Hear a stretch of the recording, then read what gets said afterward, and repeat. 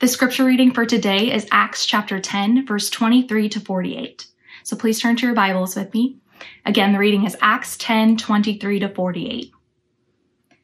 So he invited them in to be his guests. The next day he rose and went away with them, and some of the brothers from Joppa accompanied him. And on the following day they entered Caesarea. Cornelius was expecting them and had called together his relatives and close friends. When Peter entered, Cornelius met him and fell down at his feet and worshipped him. But Peter lifted him up, saying, "Stand up, I too am a man."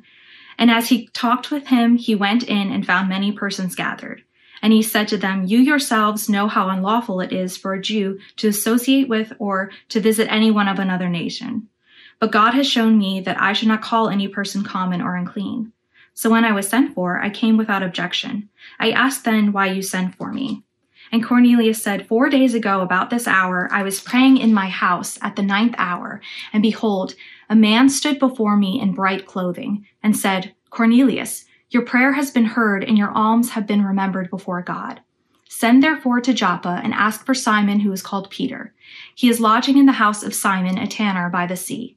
So I sent for you at once, and you have been kind enough to come. Now therefore we are all here in the presence of God to hear all that you have been commanded by the Lord.' So Peter opened his mouth and said, 'Truly I understand that God shows no partiality, but in every nation anyone who fears him and does what is right is acceptable to him. And as for the word that he sent to Israel, preaching good news of peace through Jesus Christ, he is Lord of all. You yourselves know what happened throughout all Judea, beginning from Galilee after the baptism that John proclaimed, how God anointed Jesus of Nazareth with the Holy Spirit and with power. He went about doing good and healing all who were oppressed by the devil, for God was with them. And we are witnesses of all that he did both in the country of the Jews and in Jerusalem. They put him to death by hanging him on a tree. But God raised him on the third day and made him to appear, not to all people, but to us who have been chosen by God as witnesses, who ate and drank with him after he rose from the dead. And he commanded us to preach to the people and to testify that he is the one anointed by God to be the judge of the living and the dead. To him all the prophets bear witness that everyone who believes in him receives forgiveness of sin through his name." While Peter was still saying these things, the Holy Spirit fell on all who heard the word, and the believers from among the circumcised who had come with Peter were amazed, because the gift of the Holy Spirit was poured out even on the Gentiles. For they were hearing them speaking in tongues and extolling God. Then Peter declared, "Can anyone withhold water for baptizing these people, who have received the Holy Spirit just as we have?"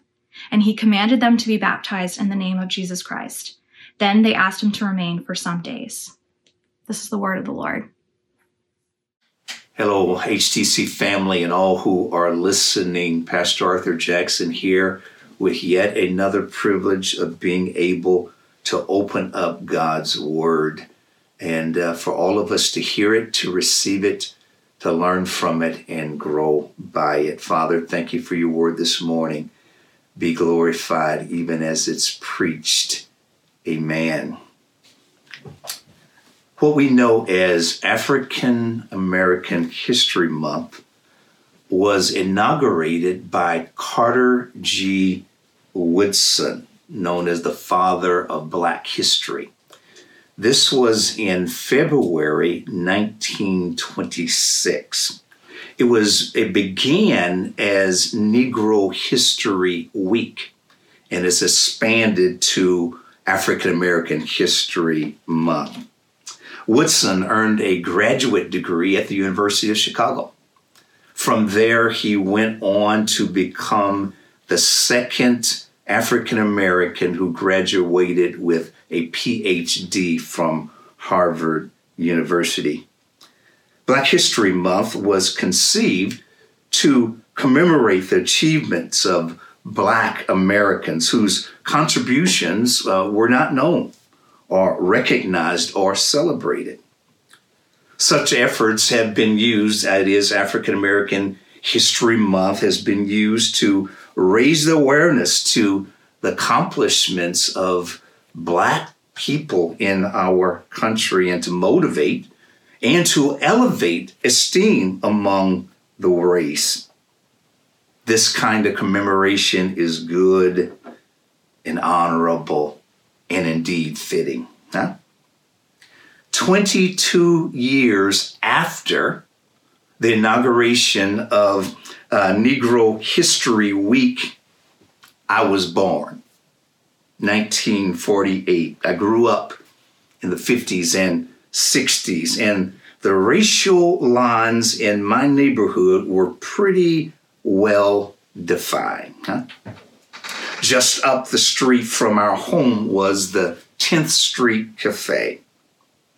Blacks were not allowed to eat at 10th Street Cafe. And it was barely a good rock's throw from my home. Anyway, I ended up working there as a dishwasher, earning the hefty sum of $5 a week. Mary Scott also worked there. Mary was the cook that prepared the food that was put on the tables for white patrons to eat. But if an African American wanted something to eat from the 10th Street Cafe, they had to go to the back door and pick up their food there. The experience that we had in Kansas City, Kansas, could be repeated again and again across our nation in the 50s and 60s and even beyond that.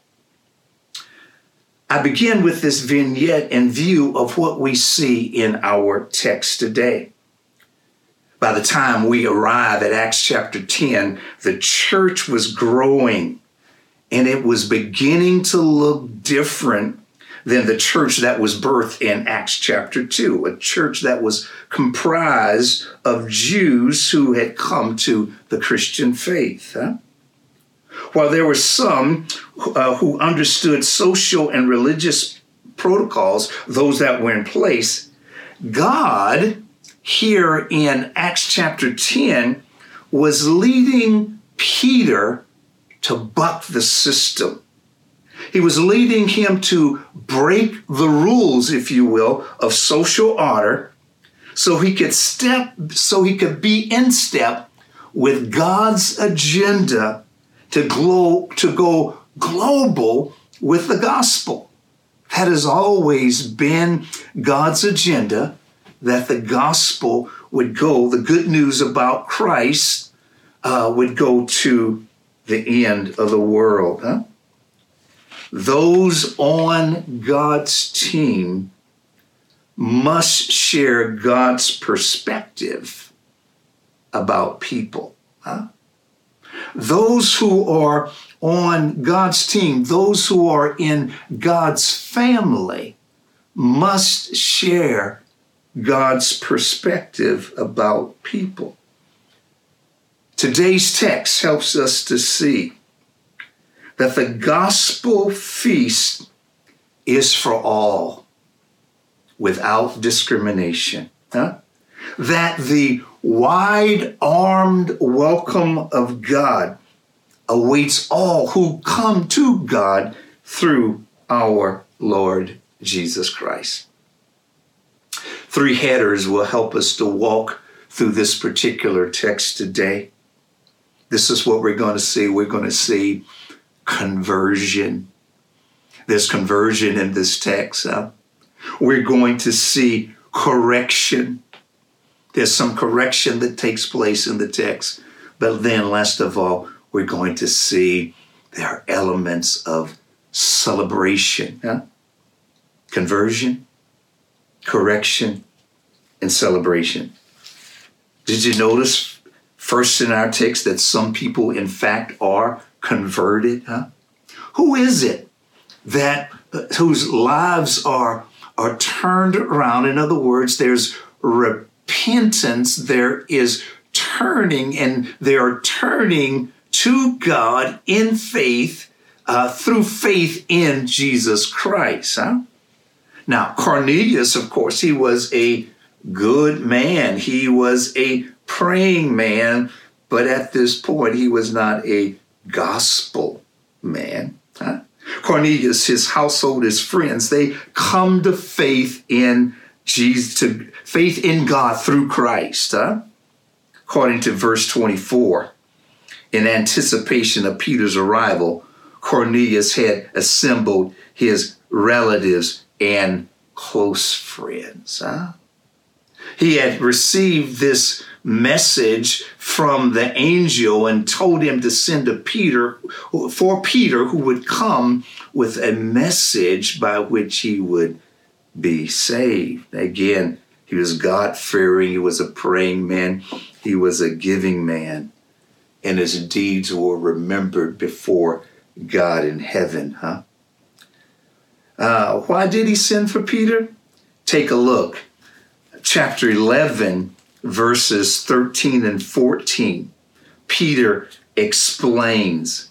He says, Cornelius, told us how he had seen the angel stand in his house and say, send to Joppa and bring Simon, who is called Peter, and listen to what he says. He will declare to you a message by which you will be saved, you and your household. Why send for Peter? Because he had a message of salvation. A message of salvation. And upon his arrival, in chapter 10, beginning in verse 36, Peter preached the good news to a good man. It was a message about Jesus that included his earthly ministry in the land of Israel, his being empowered by God through his Spirit to bring deliverance and help to those who were hurting. It speaks about his death and resurrection and his post-resurrection appearances. And again, I'm summarizing what we see there in verses 34 through 43. Again, Peter preaches the gospel to the household of Cornelius.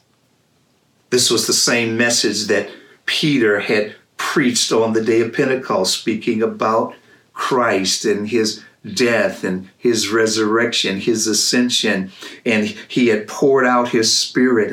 This was the same message proclaimed in Samaria.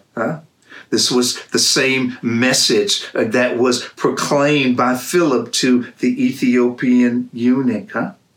This was apostolic preaching about God sending Christ into the world, Christ ministering in the world, Christ being crucified, Christ being raised, Christ ascended, Christ pouring out of his Spirit. If you take a look at your headers, if you're looking at the ESV Bible, just before verse 34, it says, Gentiles hear the good news. It could well be added or edited to say, Gentiles hear the good news and believe, because that is exactly what happens. They hear the good news about Christ and they believe. There was the presence of faith, and this really could be in between verses 43 and 44. Again, the message was proclaimed, but then the message was believed, and something happened. After the message was preached, it was as if God took the steering wheel from Peter's hands, and notice in verse 44, while Peter was still saying these things, the Holy Spirit fell on all who heard the word. Peter's preaching, those in Cornelius's house believing, in God sending or pouring out the Spirit of God upon them. Look at verse 45. And the believers from among the circumcised who had come with Peter were amazed, because the gift of the Holy Spirit was poured out even on the Gentiles. the outside people, those who were deemed by the Jews as unclean, were receiving this great gift from God. Amazing, huh? Peter did what he could do, and the Lord stepped in to do what only he could do. The Lord saw their hearts. The Lord heard their prayers. And the Lord rewarded Cornelius' obedience in that he had sent for Peter. He and others heard and received and believed the message, and the Holy Spirit was poured out, even on the Gentiles, those who would have been considered those people or outsiders. And what the Jews who had accompanied Peter, the Jewish Christians that accompanied Peter, this was familiar, huh? They had seen similar things before. They were hearing and extol God even as they were speaking in tongues and extolling and praising God. What was going on? A spiritual baptism, a spiritual cleansing, a uniting to Christ was taking and it had taken place, huh? What they were witnessing was the real deal. It was an experience that had been just like theirs was. Peter speaks of that in Acts 11 and verse 15. And as I began to speak, the Holy Spirit fell on them just as on us at the beginning. And then verse 17, Acts 11, if then God gave the same gift to them as he gave to us when we believed in the Lord Jesus Christ, who was I that I could stand in God's way, huh? Gospel proclaimed, gospel believed, the Spirit of God poured out on them, huh? Same gift because same faith in Christ. Look at verses 47 and 48, Acts 10. Can anyone withhold water from baptizing these people who have received the Holy Spirit just as we have? And he commanded them to be baptized in the name of Jesus Christ. Then they asked him to remain for some days. Huh? Just what had happened at Cornelius' house. The God of heaven had extended heaven's hospitality at Cornelius' house. God had given this wide-armed welcome to those who for some were not on the guest list. Huh? Guess who's coming to dinner? Huh? Surprise! Gentiles have come to the table. Gentiles have been invited to the gospel feast that includes the forgiveness of God in Christ, the baptism of God's Spirit, the washing away of our sins, that washing that places us in the family of God. What here was conspicuously absent? No mandate for circumcision, no other ritual requirement. God had worked. They had turned to God and as presented through Jesus Christ. Huh? God is made known through Christ. And guess what? They were in the family. Huh? Conversion at Cornelius' house. But that's not all that we see in the text. Did you notice that our text includes correction? Some people were converted, but also some were corrected. And Peter was first in line, was he not? As noted in last week's text, the process actually had begun earlier. John in his message spoke about the different barriers. The barriers included the barrier in Peter's own heart that needed to be overcome, his own prejudice. In verse 28, Peter spoke of the Lord that had shown what the Lord had shown him in regard to his prejudice. Take a look. You yourselves know how unlawful it is for a Jew to associate with or to visit anyone of another nation. But God has shown me that I should not call any person common or unclean. God was dealing with Peter. Notice also chapter 10 in verse 34 where it's noted, so Peter opened his mouth and said, truly I understand that God shows no partiality, but in every nation, anyone who fears him and does what is right is acceptable to him. God has shown me, and God shows no partiality.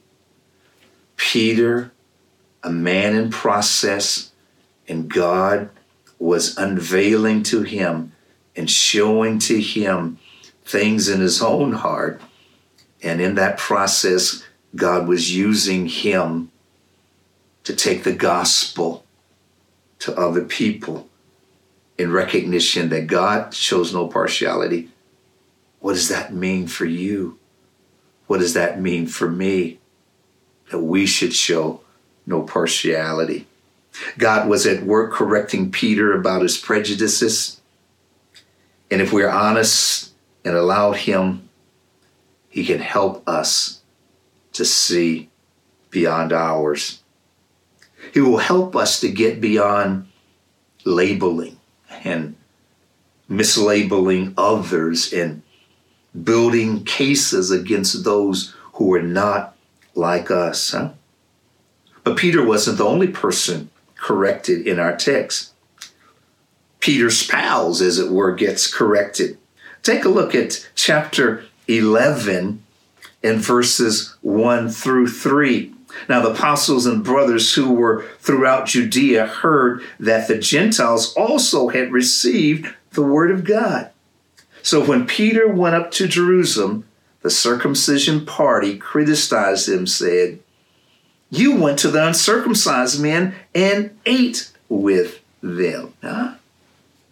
They had not arrived, and they were questioning Peter under the direction and guidance of God. They were questioning what he did, and there was a sense in which they called Peter on the carpet for what he had done. I mean, after all, Peter, aren't you one of us? And you did what? Well, Peter says, well, I need to share with you. So, of course, he did share with them. And then, though these people who were Christian Jews, but they held their giving certain attention to Jewish ritual to include circumcision, and so they were sort of a bit confused as far as what all was included in getting into the family. It was not Christ plus. Again, and that kind of confusion would go on, and we see that in Acts, and we see that countered even in the epistles. But though initially critical, they changed their tune. And after hearing Peter's account, look at it, chapter 11, verse 18 of what they say.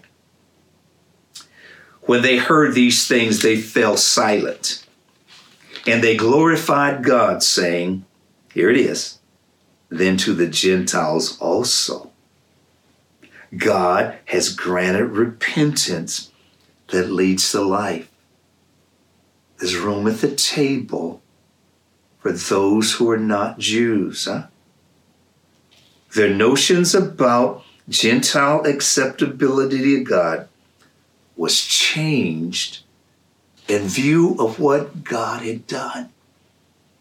God took the initiative God showed them more clearly what he was about through this incident. You and I must be aware of the influences that have shaped us and how sometimes that can even discolor our Christian lens through which we view life and people. Knowingly and unknowingly, we are products of our culture and subcultures. And if we're not careful, we'll be more influenced by social and cultural factors than by what is biblically correct. Unfortunately, there are known incidences where cultural influences have prevailed, and there have been misreadings of Scripture to justify even blacks as being inferior.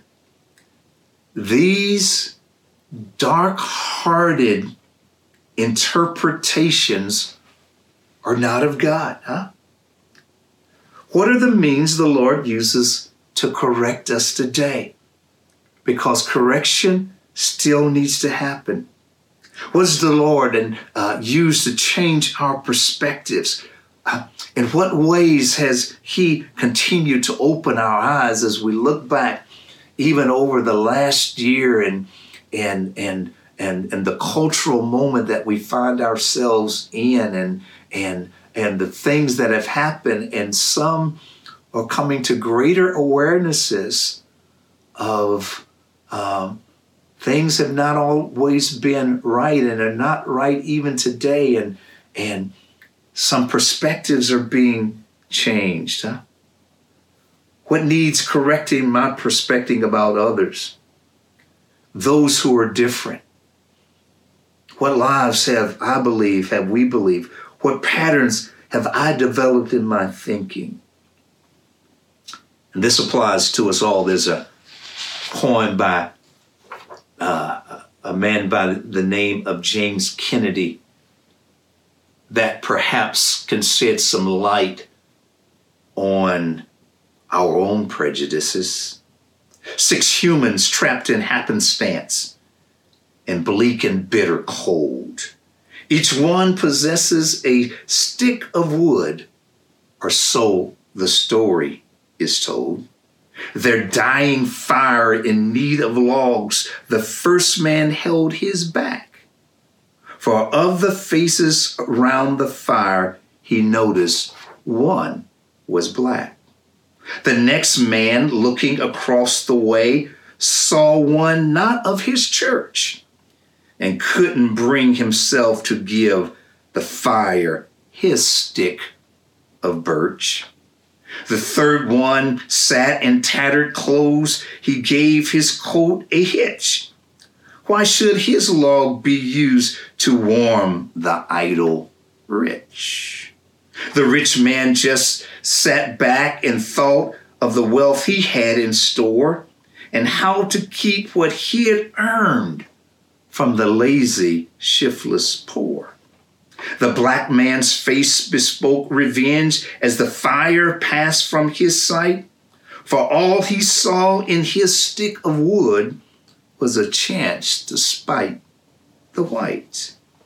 The last man of this forlorn group did naught except for gain. Giving only to those who gave was how he played the game. Their logs held tight in death's still hands was proof of human sin. They did not die from the cold without. They died from the cold within. What needs changing in my perspectives, my understanding? What needs re-examination? Conversion, correction, and finally, celebration. Some people were converted. Some were corrected. but just one person was celebrated. God received the praise. He received the glory. The wide-armed, welcoming God of heaven, he is the one that gets celebrated in this particular text. Those who were converted, those who were saved, they ended up, according to, I believe it is verse 46, they were extolling God. They recognized and in their being welcomed into the kingdom, in their speaking in a language that they did not know, they were praising and worshiping God. They were giving him the glory. And the God who saves, the God who turns our lives around is worthy of our praise. He alone has done for us what we could not do for ourselves. Those who were saved were celebrating God. But as you also notice that those who were corrected glorified God. We've looked at that. In verse 18 again of chapter 11, when they heard these things, they felt silent. These are the ones who were corrected.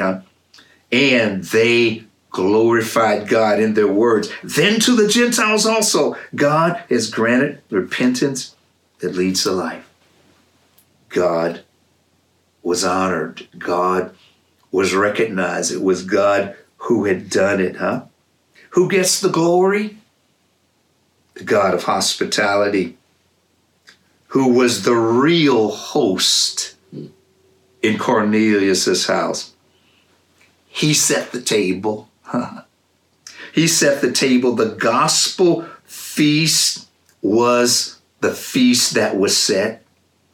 It was the main course, basically the only course through Jesus. Yet here again, Peter uses the keys. He had preached at Jerusalem, ministered in Samaria, saw the Spirit fall in Jerusalem and in Samaria, and now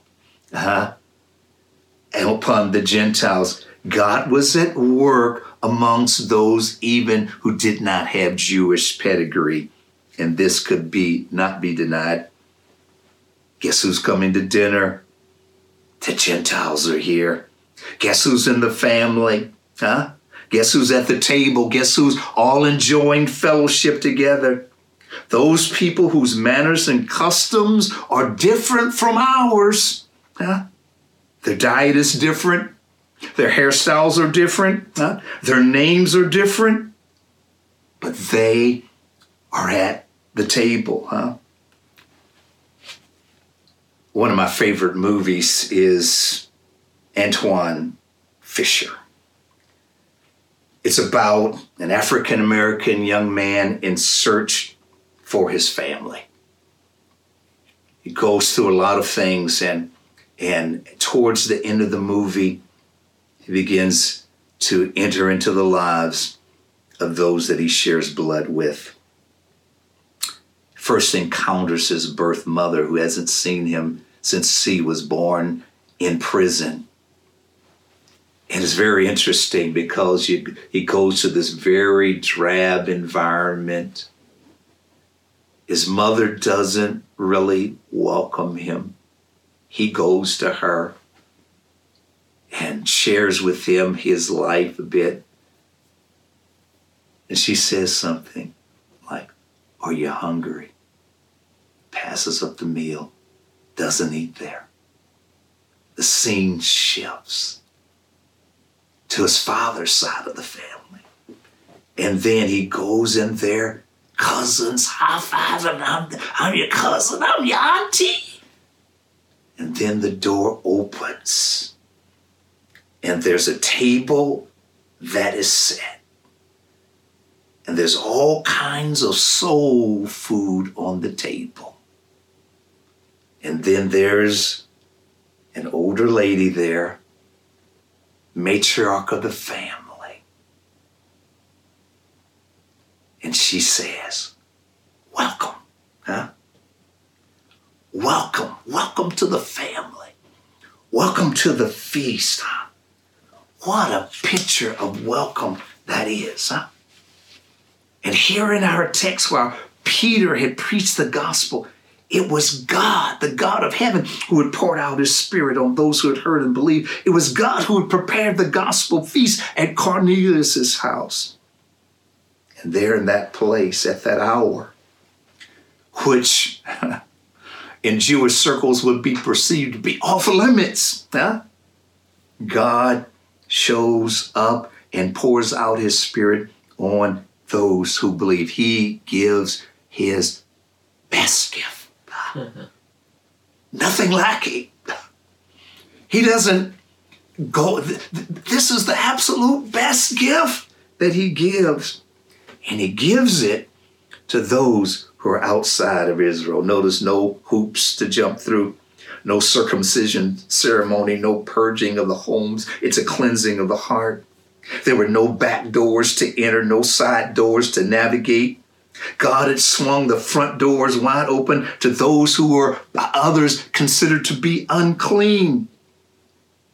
But what God cleanses is in no way unclean. In African American church tradition, there's a song that says, "Come over here. The table is spread, and the feast of the Lord is going on." Cornelius could have sung that song on that day. Come over here in my house. Come over here in my neighborhood. Come over here in my country. Come over here with my people. The table is spread because God has spread it, and the feast of the Lord is going on. What's on the table? There's faith and forgiveness. There's heart change and love and peace. It's a feast, and it's for all. Who gets accepted? Who are the recipients of heaven's hospitality? Anthony and Ahmad and Aaron, Bianca and Brandy, Veronica and Victoria, Michael and Muhammad, Roberta and Nikki, Bubba and Brandon, Natasha and Nikki, Mary and Maxine, Ian and Isaac, and whatever your name or your background, it's for you. God made a statement at Cornelius' house. The God of heaven, the God who opens heaven's hospitality. Heaven's hospitality was extended to those outside of Israel, then to the Gentiles. God has granted repentance that leads to life. John Stott has put it well with a rhetorical question. How can we not accept those who have been accepted by God? How can we not accept those who have been accepted by God? That needs to be reflected in our preaching, in our living, in our attitude. Those on God's team, those in God's family, must share God's perspective about people. Those in God's family, those on God's team, must share God's perspective about people. The gospel feast, brothers and sisters, is for all without discrimination. In Jerusalem, when Peter explained to them what had happened, they landed on what we saw in verse 18. The church, those on that day, were saying, Amen. Let the church say amen. Let the church say amen. God has spoken. God has acted. Let the church say amen. God bless you, HTC. We love you.